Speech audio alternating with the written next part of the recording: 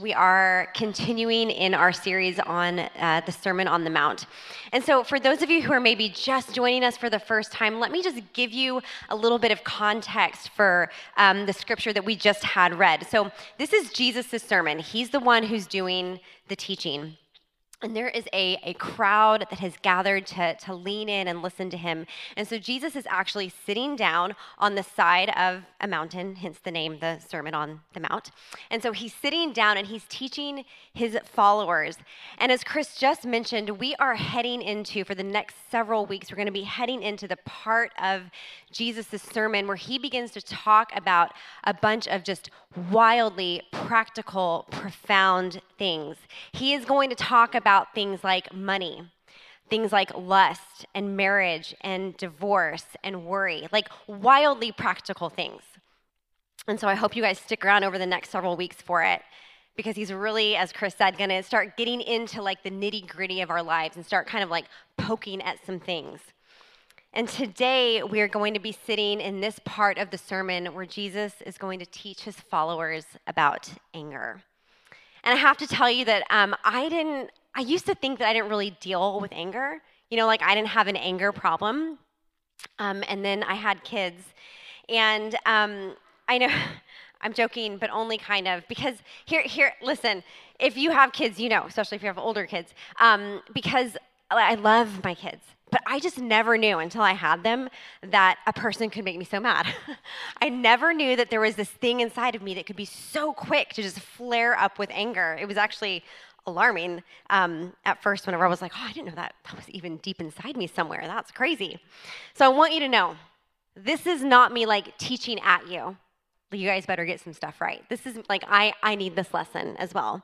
And actually, just to take it even deeper, I think that right now we're living in a cultural moment where Jesus is teaching here about anger in Matthew chapter 5 is probably something that we as the church just need to revisit and sit in a little while, because there's a lot for us to be angry about these days. So let's just pray as we get started. Living God, we do invite you to do a deep and good work in us today. I pray that you would open the eyes of our hearts to understanding. Help us to hear the words that Jesus is teaching us. I thank you for your word. I thank you that it is alive and active, and that it applies to us today, tonight. I pray that the words out of this mouth and the meditation of our hearts would be so very pleasing in your sight, Lord. In Jesus' name I pray. Amen. Amen. So as I've been sitting in this story of Jesus' teaching, here's how I see it. I see this as it has three movements. And so let me give you a roadmap for these three movements. The first thing that we're going to see is that Jesus is going to identify a problem. He's going to identify a problem for us. And then the second thing he's going to do is he's going to give us some examples of the problem. And then the third thing he's going to do is give us a solution to the problem. So he's going to give us tell us what the problem is. He's going to give us some examples, and then he's going to give us a solution. So if you're taking notes, the title of today's message would be Radical Reconciliation. And I don't always tell you the title of a sermon, but I felt like it was important today, and here's why. It's because the goal of today is, well, we're going to talk about anger, but we're not going to stay there, because Jesus doesn't stay there. The goal of our time tonight is to start by talking about anger, but moving our way towards the goal of being reconciled to one another. Tonight we're going to talk about what it means to be rightly related, even though we might disagree over some stuff. So here's the first thing we're going to see in this text. The first thing we're going to see is that Jesus identifies a problem. Verse 21, he says, "You have heard that it was said to the people long ago, 'You shall not murder, and anyone who murders will be subject to judgment.'" Okay, so apparently the people sitting there listening to him, they have heard at some point in their lives this command, "Do not murder." So when I read that, my natural question is, okay, so where would they have heard this? Well, the answer is they would have heard this from the 10 Commandments. If we rewind in our Bibles to the Old Testament in Exodus chapter 20, do not murder is the 6th command. There are 10 commands. This was the 6th one. And I imagine that most of the people sitting there listening to Jesus reference this command of do not murder, they are probably making a mental catalog knowing what all 10 of the commandments are. And they probably thought to themselves, oh, this is the one I'm good on.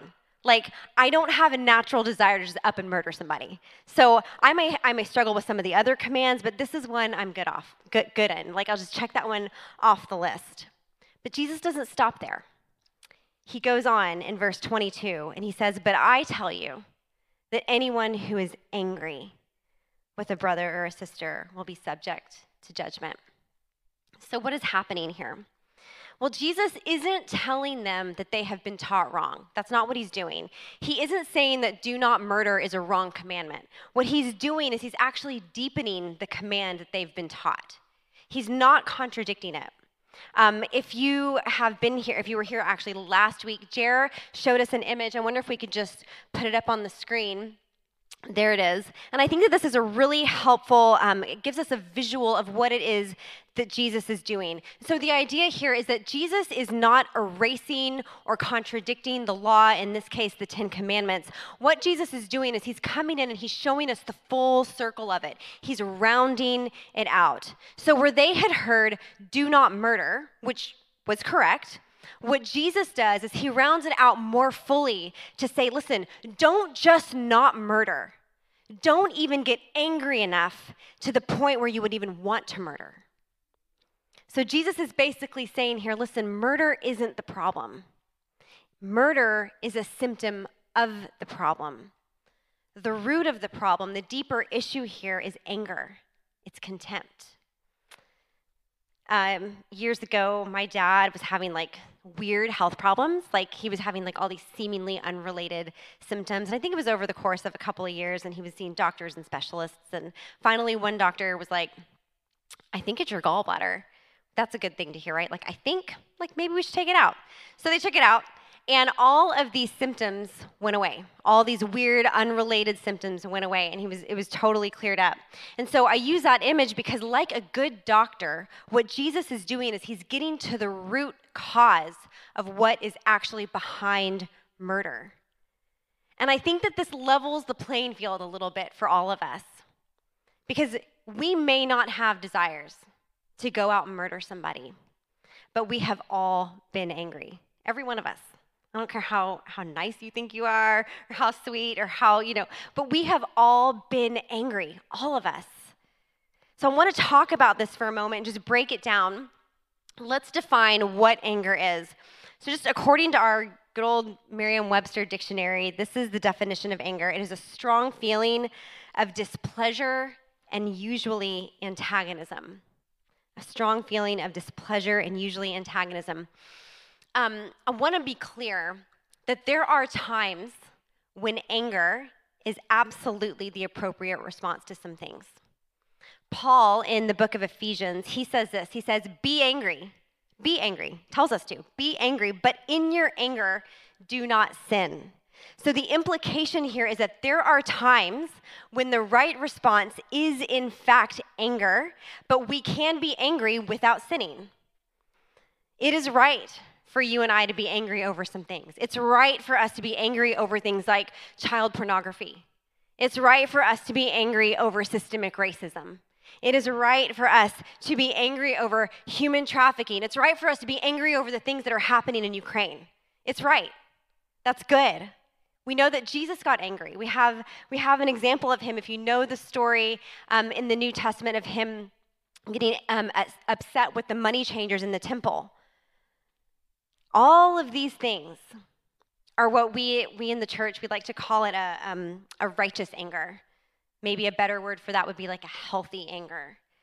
It's like an anger over an injustice, an anger when we see things that are out of sync with God's kingdom. That's righteous anger. And that is not what Jesus is talking about here in Matthew chapter 5. There are two words in the Greek for anger. The first word is the word thumos. Thumos. Thumos is like a quick flare-up kind of an anger, but it goes away quickly. So, like, you're driving to work and you get cut off by somebody, and you're like, ah! But then by the time you get to work, it's forgotten. You don't remember it anymore. For me, in the middle of the night, walking to get water and stepping on my kid's Lego, immediate anger. It's the kind of anger that's like easily ignited, but it's also easily extinguished. We've probably all experienced that in some form or another. The second word in the Greek for anger is the word orgizo. This is a deeper kind of an anger. This is the kind of anger where you just like brood over the thing.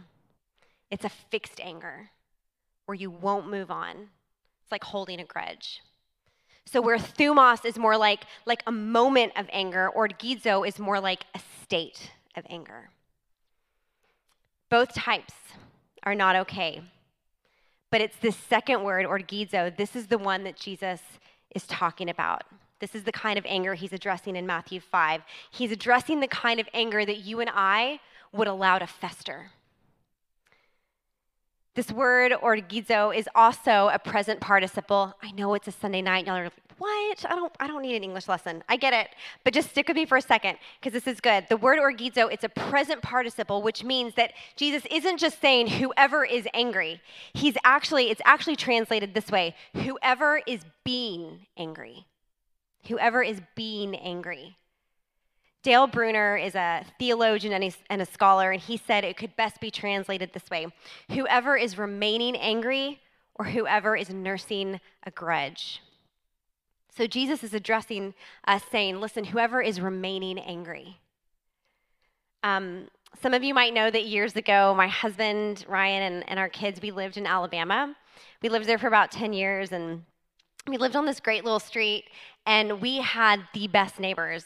And every Thursday night, we would do something called Sunset Thursday, where we would go out on one of the different neighbors' lawns, and we would have appies together. And we all had kids the same year, and so we would let the kids play in the front yard, and it was awesome. We just did a whole lot of life together. You could do that in the South because you could pretty much count on the fact that it was going to be hot every day, and that it wasn't going to be raining. So it was just like a year-round thing that we would do. It's nice to think about that, right?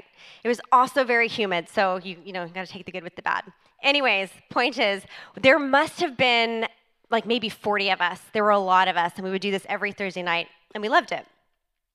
Well, one Sunset Thursday, and I can't remember all the details of what happened, but there was a miscommunication, an offense that took place between me and one of our neighbors. And, it didn't get cleared up by the end of the night. And I remember walking home to our house and just feeling like that icky feeling whenever something is off with you and a friend, And I was like, man. I went to bed thinking about it. I woke up thinking about it. And then one day went by, 2 days went by. And I remember in that time frame thinking, I do not like this. We got to talk about this. At some point, we just need to get things cleared up. But those 2 days ended up turning into a week, which turned into a month, which turned into months, which turned into a year, 2 years. And the longer the thing went on, as you can imagine, the deeper the offense went. And that initial feeling that I had of man, we need to make things right. We got to get okay with one another. The longer it went on, my hurt turned into anger, and my anger turned into contempt, which had me instead of this attitude of we should get things right, I started thinking, you know what? I'm right. I'm right. I don't need to apologize. I'm good. I'm good. This is not my problem anymore. We eventually moved, not because of that. Not because of that. It was just time. We eventually moved, and here's the thing. Every time I thought about that situation in the years afterward, it just made my blood boil. So I wouldn't think about it. I just vaulted it away. I just anything associated with it, which is so sad and very immature, and I recognize the immaturity in it. I would just lock it down. And I don't know, but I'm willing to bet that I'm not alone in this. Maybe it's not quite as crazy of a situation as that, but I bet that we have all similar stories of times where we have just sat in our anger. I can think of other times I've gotten upset and offended and just let myself sit in it, like a misunderstanding or a disagreement with my husband. Just like let that sit on a low simmer all day long until the end of the night, and it's just like, okay, we got to talk. Or, you see a friend post a picture and they're like all out to dinner, or they're all out hiking or something, and not only were you not invited, you had no idea it was happening. You're like, oh, guess my friend circle just changed. You're like immediately offended and hurt. And the hurt turns into anger. And the anger turns into stewing, where we start thinking really negative thoughts about the other people. Andy Stanley in Enemies of the Heart, he says that the underlying feeling of anger is you owe me. You owe me. You owe me a turn signal. You owe me a promotion. You owe me an invitation. You owe me, and you fill in the blank for whatever it is that you feel that you were owed. And one of the ways that I want to suggest our anger comes out over these kinds of things is not just by up and murdering someone. It's through our words. It's through our words. Jesus goes on to talk about this in verse 22. He says, anyone who says to a brother or sister, Raka, is answerable to the court. And anyone who says, you fool, will be in danger of the fire of hell. So Raka is a word that means empty-headed. It expresses contempt for a person's head. It's like saying, you stupid. The word fool is a term that expresses contempt for a person's heart. So Raka is like an attack on somebody's intellect. Calling somebody a fool is an attack on their character. And as an aside, I do want to acknowledge that there are times, if you've read the Bible, you're a student of Scripture, it doesn't take far to read to know that Jesus calls people fool. And Proverbs talks a lot about foolishness, talks a lot about the fool. Paul, in his letters in the New Testament, he talks about fools. So what does this mean then? Like, why is Jesus telling us that we can't call somebody a fool when he, in fact, does it? Well, here's what I want to suggest. It's that there is a difference between giving an accurate description of someone who is acting foolishly and having a dismissive contempt for them. So, for example, I will tell my boys, I've got 3 of them, I will tell my boy, and they're older, by the way, I will tell them when they're acting foolishly. And I'll use that word. I will say, you are acting foolish right now. Now, it's not because I'm attacking their character. In fact, it's the opposite. It's because I care very much about their character. I care very much about the person that they're being formed into. I care very much about the shaping of their heart and their soul. And so as their mother, I come in and I point out to them, listen, you are acting foolishly right now. Let's walk in wisdom. Let's course correct. Let's adjust. And so Jesus says, hey, listen, don't do this where you just dismissively call somebody a name out of anger. Don't attack someone's character and call them a name like a fool just because you're upset with them and you're not actually trying to help develop their character. So Jesus was getting at something very important here when he says don't call somebody Raka and don't call them a fool. And it's this. It's that our words bear witness to what's going on inside of us. If we fast forward a few chapters to Matthew chapter 12, Jesus goes on to say that the mouth speaks what the heart is full of. And so I just have to ask myself, if my mouth is quick to spew out these kind of things. Now, I may not call somebody Raka. That's not really a word in my regular vocabulary. Maybe it is for you. But there are other words that I might use.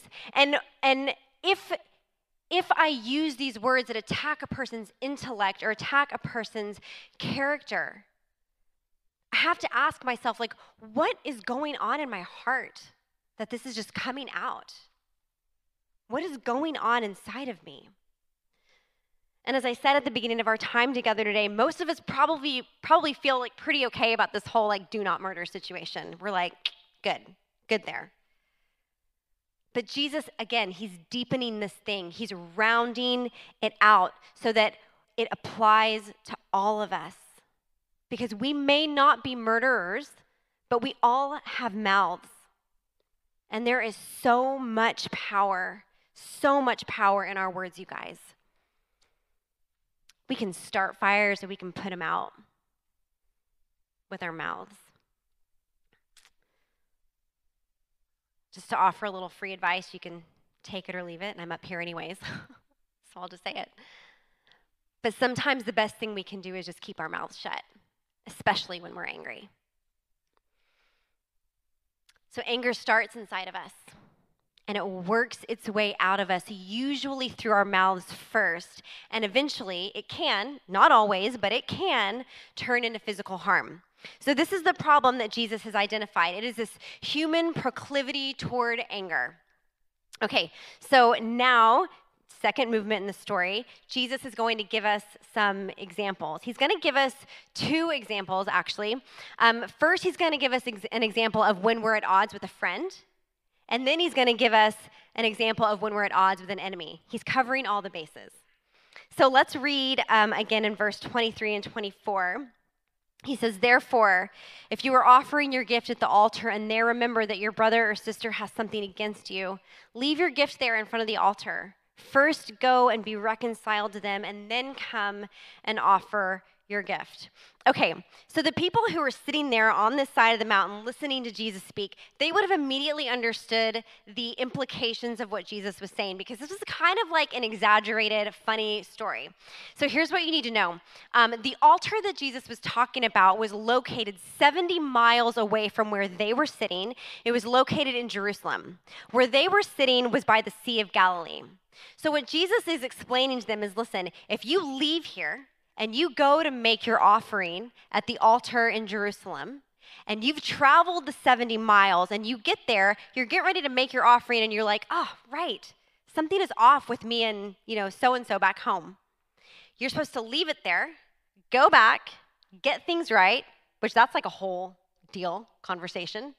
Go back again the 70 miles, and then come home. So it's like 70 times 4. That's a lot of traveling. And just to put it in perspective, I Google mapped it because I wanted to know, how far is that? Like if we were to walk out the front doors of Strathcona Church and start walking 70 miles, how far would that take us? Well, it would take us about 22 hours and we would end up just outside of Chilliwack. That's where we would be. Okay, so imagine that and I know some of you are like, no, I could run that thing. I could do that in half the time. I'm good. That's great. Let's just all pretend like we're walking with camels and such, okay? This is the picture Jesus is giving them. He's giving them an exaggerated version. And here's the point that I think that he's making. He's making the point that reconciliation is going to cost us something. It's going to cost us time. It's not always going to be convenient. It's not always going to be easy. Like, obviously, this is not a one-day trip Jesus is talking about. It also takes incredible humility to do something like this, because I wonder if you noticed that it said to go back, if you remember while you're at the altar, that somebody has something against you. This is when you remember, like, oh, somebody's upset with me. This is not me remembering that I have something against somebody else. This is me remembering somebody's got something against me and I need to go make things right. It takes humility. I also think that he's pointing out to us or illustrating for us that reconciliation trumps even the sacredness of making an offering in the temple, which is maybe a hard thing for us to understand, but I'll just try to translate it the best way I can into today's language. And I think that Jesus is getting that he's more concerned about our hearts and about our being in right relationship with one another than he is concerned about the offerings that we think the church needs from us. And this can work itself out in different ways. Like maybe you think the church really needs your time or your money or your volunteering, and those are not bad things. But Jesus is more concerned about us being right with one another. Volunteer all you want, but go get right with your brother or your sister who things are off with. He cares so much about it, and it matters. Mark 12:33 says to love the Lord with all your heart, with all your understanding, and with all your strength, and to love your neighbor as yourself is more important than all burnt offerings and sacrifices. This is how much he cares about it. And for some of us, we may be able to wrap our brains around this a little bit. Like, all right, okay, I can track along with that. I understand that I should get right with a friend. It's going to be hard, but I get it. I get what Jesus is saying. But Jesus does what he does so well, and he takes it even deeper and doesn't leave it there. And he now addresses those times when we're at odds with an enemy. Verse 25 and 26, Jesus says, settle matters quickly with your adversary who is taking you to court. Do it while you're still together on the way, or your adversary may hand you over to the judge, and the judge may hand you over to the officer, and you may be thrown into prison. Truly, I tell you, you will not get out until you have paid the last penny. So Jesus doesn't just stop at being reconciled with our friends or our family. We're also to be reconciled with our enemies. And the distinction in this story is that Jesus tells us to do it quickly. And I think just practically speaking, if we don't get things right, if we let it fester, it will only make things worse. That's just the way it happens. Like a wound that festers is always harder to treat. And that is true with a friend. It's true with a friend, but it is even more true when it's someone that you already don't see eye to eye with. When it's already somebody, when there's maybe a bit of history there. The grace is already thin. And so it matters that much more that we get things settled quickly, because it can escalate so much quicker when it's with somebody that we're already we're not doing well together. And so here's the big picture that I think Jesus is teaching in both of these examples. It's that anger not only fractures our relationship with one another, it fractures our relationship with God. Because I just want you to think about this for a moment. Why do we think that we could yell at our kids in the car before coming into church, or get in a major disagreement with our roommate, or our spouse, or our friend, or a coworker, and we could just come into church or go into our prayer time and just praise Jesus and think nothing happened? I don't know why there's this tendency in our hearts to want to silo off our relationship with the Lord away from all of our other relationships, as if one doesn't affect the other. It just doesn't even make sense. I love what John Mark Comer says about these verses. He says, your relationship with God is tied up in your relationship with other people. And it's true. I think that at least part of the reason for that is because we're made in his image. So contempt for a human is ultimately contempt for God, because we have been made in his image. To use this example, if you come after my kid, you come after me. And you're going to get a whole lot of mama bear. I will often do this with my own children. My boys aren't here, but they would tell you it's true. As I mentioned, there's 3 boys. They're older. And so they fight a lot. I don't know how to, if you know my kids, anyways, and they name call. It's just a thing. We're working on it, okay?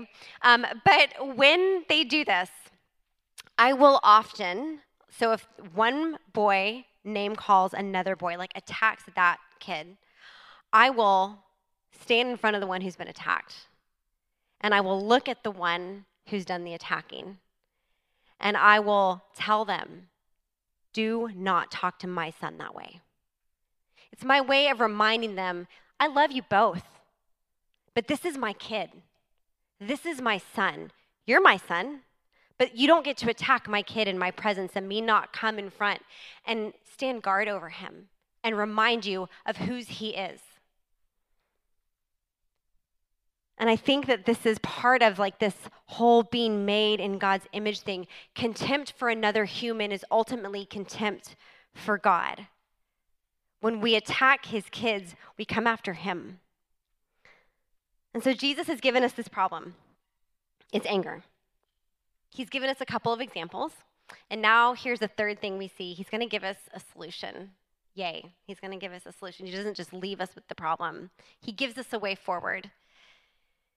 And the way forward is to seek reconciliation. And there's a lot that we could say here. There are so many implications. And I just want to acknowledge that I know that reconciliation is not always as easy as it sounds. And I want to make a distinction as well that there are times when there are people who have hurt us, who we are angry with. They're not safe people. They're not the kind of people that we should actually be in a room with. Like I'm thinking of abusive type of situations here. Forgiveness is not the same as reconciliation. We can absolutely forgive someone without being in a restored, reconciled relationship. It is possible. And for some of you, the best thing that you could maybe do today is just recognize that anger has been festering, and you're going to choose to forgive, just to do the work in your own heart, knowing that you can't actually be in a, doing life together kind of relationship again. Or to even back it up a step further, there are some of you who the first step forward for you might actually be just praying that God would even give you a desire to want to forgive, because you're not even there yet. But for others of you who it is absolutely within your capacity to make things right, you should. I told you, like, after we moved off of our street, we were, it had been a few years, and I was in this really, sweet moment in time in my relationship with the Lord. It's always sweet, but it was just a sweet time. And I was praying this really sincere, honest prayer, and I was like, Lord, I want to know you more. I want to go deeper with you. Would you just show me anything in my life that needs to, any idols in my life or anything that needs to get weeded out, or just would you just, I don't know, I just want to know you more. So just would you speak to me, Lord? And I don't really know what I thought he was going to say. I don't know. But I began to, as I prayed this, I began to just over and over again get my old neighbors' faces in my head. And I was like, man, that is so annoying. Go away. I don't want to think about you right now.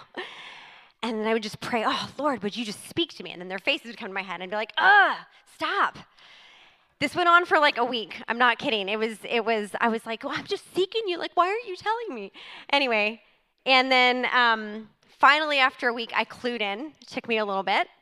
I was like, oh, I get it. And I really did feel like the Lord was asking me to get things right. And I was like, oh man, okay. So I did the thing. I did the Matthew 5 thing. I was like, all right, I got to find these people. So I found out that they had moved away to a different state, actually. And I was like, well, I tried. What are you going to do? And now this is going to make me sound really old. Oh, I hesitate to even say it, but Facebook was kind of new. And I was like, I wonder if I could find them on Facebook. I could. And I really felt like I was doing detective work. Now that's such a normal thing. But then I was like, oh, I found people on Facebook. That's wild. Anyways, I found them, reached out, connected with them, and just apologized. And it was really humbling. But we got things right. They are still friends of ours to this day. In fact, a couple years ago, right before COVID, they came up. We got to show them around the city, take them to dinner. And all you local Vancouver people will be so sad to know that we took them to Cactus Club. I know. But you know what? We took them to the one, I know. Oh, immediate judgment. I felt it in a huge wave. Wow, you're like, she is so from Langley. Wow, that hurts, guys. But listen, we took them to the one on Cole Harbor because the view, right? Like, yeah? I heard one yeah. Thank you. Thanks, Josh. Lynn, you know, I felt the respect level for me drop significantly. But anyways, the point is that we're good. We're good. And it's great. And I can't even tell you how I didn't realize until we got things right the weight that I'd been carrying. And even more so than that, after we got things right and I went back into my time with the Lord, I just felt such like approval, like just such a affirmation from him. Like, yes, this is what I'm after. Now let's move forward now that we've gotten some of that cleared out. So the solution that Jesus lays out for us here in Matthew 5 is just really very, very practical. And the first person who I actually heard kind of lay this out was John Mark Homer, and so props to him. But it's actually just right here in the text where Jesus says, the way forward. We go to the other person. We settle things with them the best way that we can. And we do it quickly with some urgency. And the reason we do it with urgency is because there is danger in letting it grow. There's danger in letting it grow. So here's God's intent. If we are not angry with one another, murder will never occur. And maybe this all sounds easy enough, but I do want to pause just for a moment and acknowledge that we're sitting in a really unique cultural moment where there's, again, so much that we could be angry over. So much. And so many of us are angry. Angry over COVID, mandates, masks, vaccines, passports, policies, politicians, convoys, so many things. And I want to be clear that there are not just two sides to any of this, because this is incredibly, complex and nuanced and so very layered. But I do want to say this, that no matter your position on any of this, I think that we could probably all agree on one thing. And it's that people, even within the church, people are deeply divided. And this division is leading to anger. And the longer it festers, the angrier we get. And this anger is turning into contempt, where we begin to look on others who disagree with us as beneath us. And this kind of anger that we have witnessed over the course of the last couple years, this is exactly the kind of anger that Jesus is talking about in Matthew chapter 5. We do not have to go far to find a real flesh and blood example of this kind of anger. We're living in it. It's all around us. But here's the good news.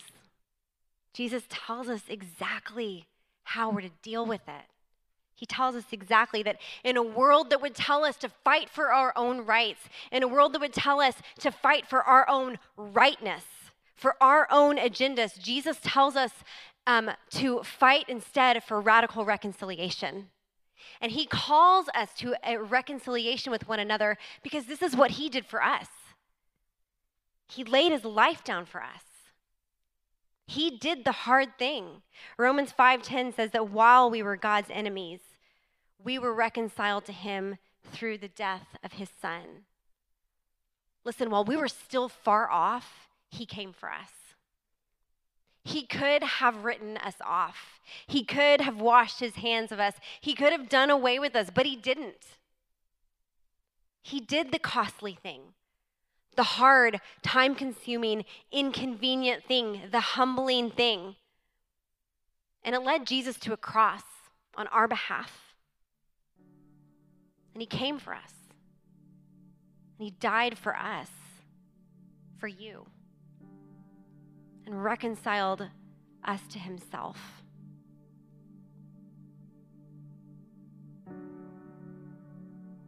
And if you and I are going to be radically committed to following Jesus, if we're going to call ourselves followers of Jesus, we have no option but to follow him in the way of radical reconciliation. This is how he lays it out for us. This is the way forward. To not sit in our anger, to not stew over it any longer, but to get right with one another. And I fully believe that the church ought to be leading the way in this, that the church ought to be leading the way in these uncertain times. We ought to be the ones to show what reconciliation looks like in an angry world. The church ought to be showing how we can disagree but still live in unity. Or just to throw back to the Beatitudes from a few weeks ago, the church ought to be showing that we care more about being rightly related to one another than we care about being right. So, as we close, I just want to ask a couple of hard questions. They're hard for me as well. I want you to know that some of this, like all of this stuff, it lands for me too. Just in my own personal journey, like I've had to work through a lot of this in the last couple of weeks.